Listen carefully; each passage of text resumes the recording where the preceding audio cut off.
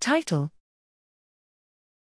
The Influence of the Bullseye versus Standard Fixation Cross on Eye Movements and Classifying Natural Images from EEG. Abstract: Eye movements are a ubiquitous and natural behavior, but in many tightly controlled experimental visual paradigms, eye movements are undesirable.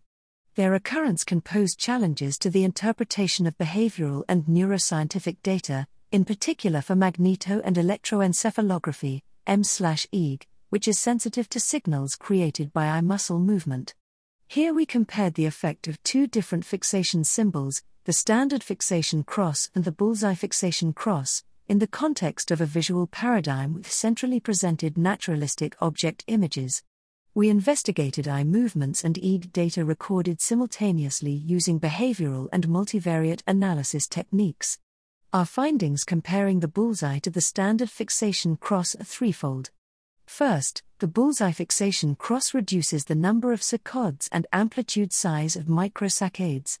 Second, the bullseye subtly reduces classification accuracy in both eye tracking and EEG data for the classification of single object images, but not for the superlevel category animacy. Third, using representational similarity analysis, we found a systematic relationship between eye tracking and EEG data at the level of single images for the standard, but not for the bullseye fixation cross.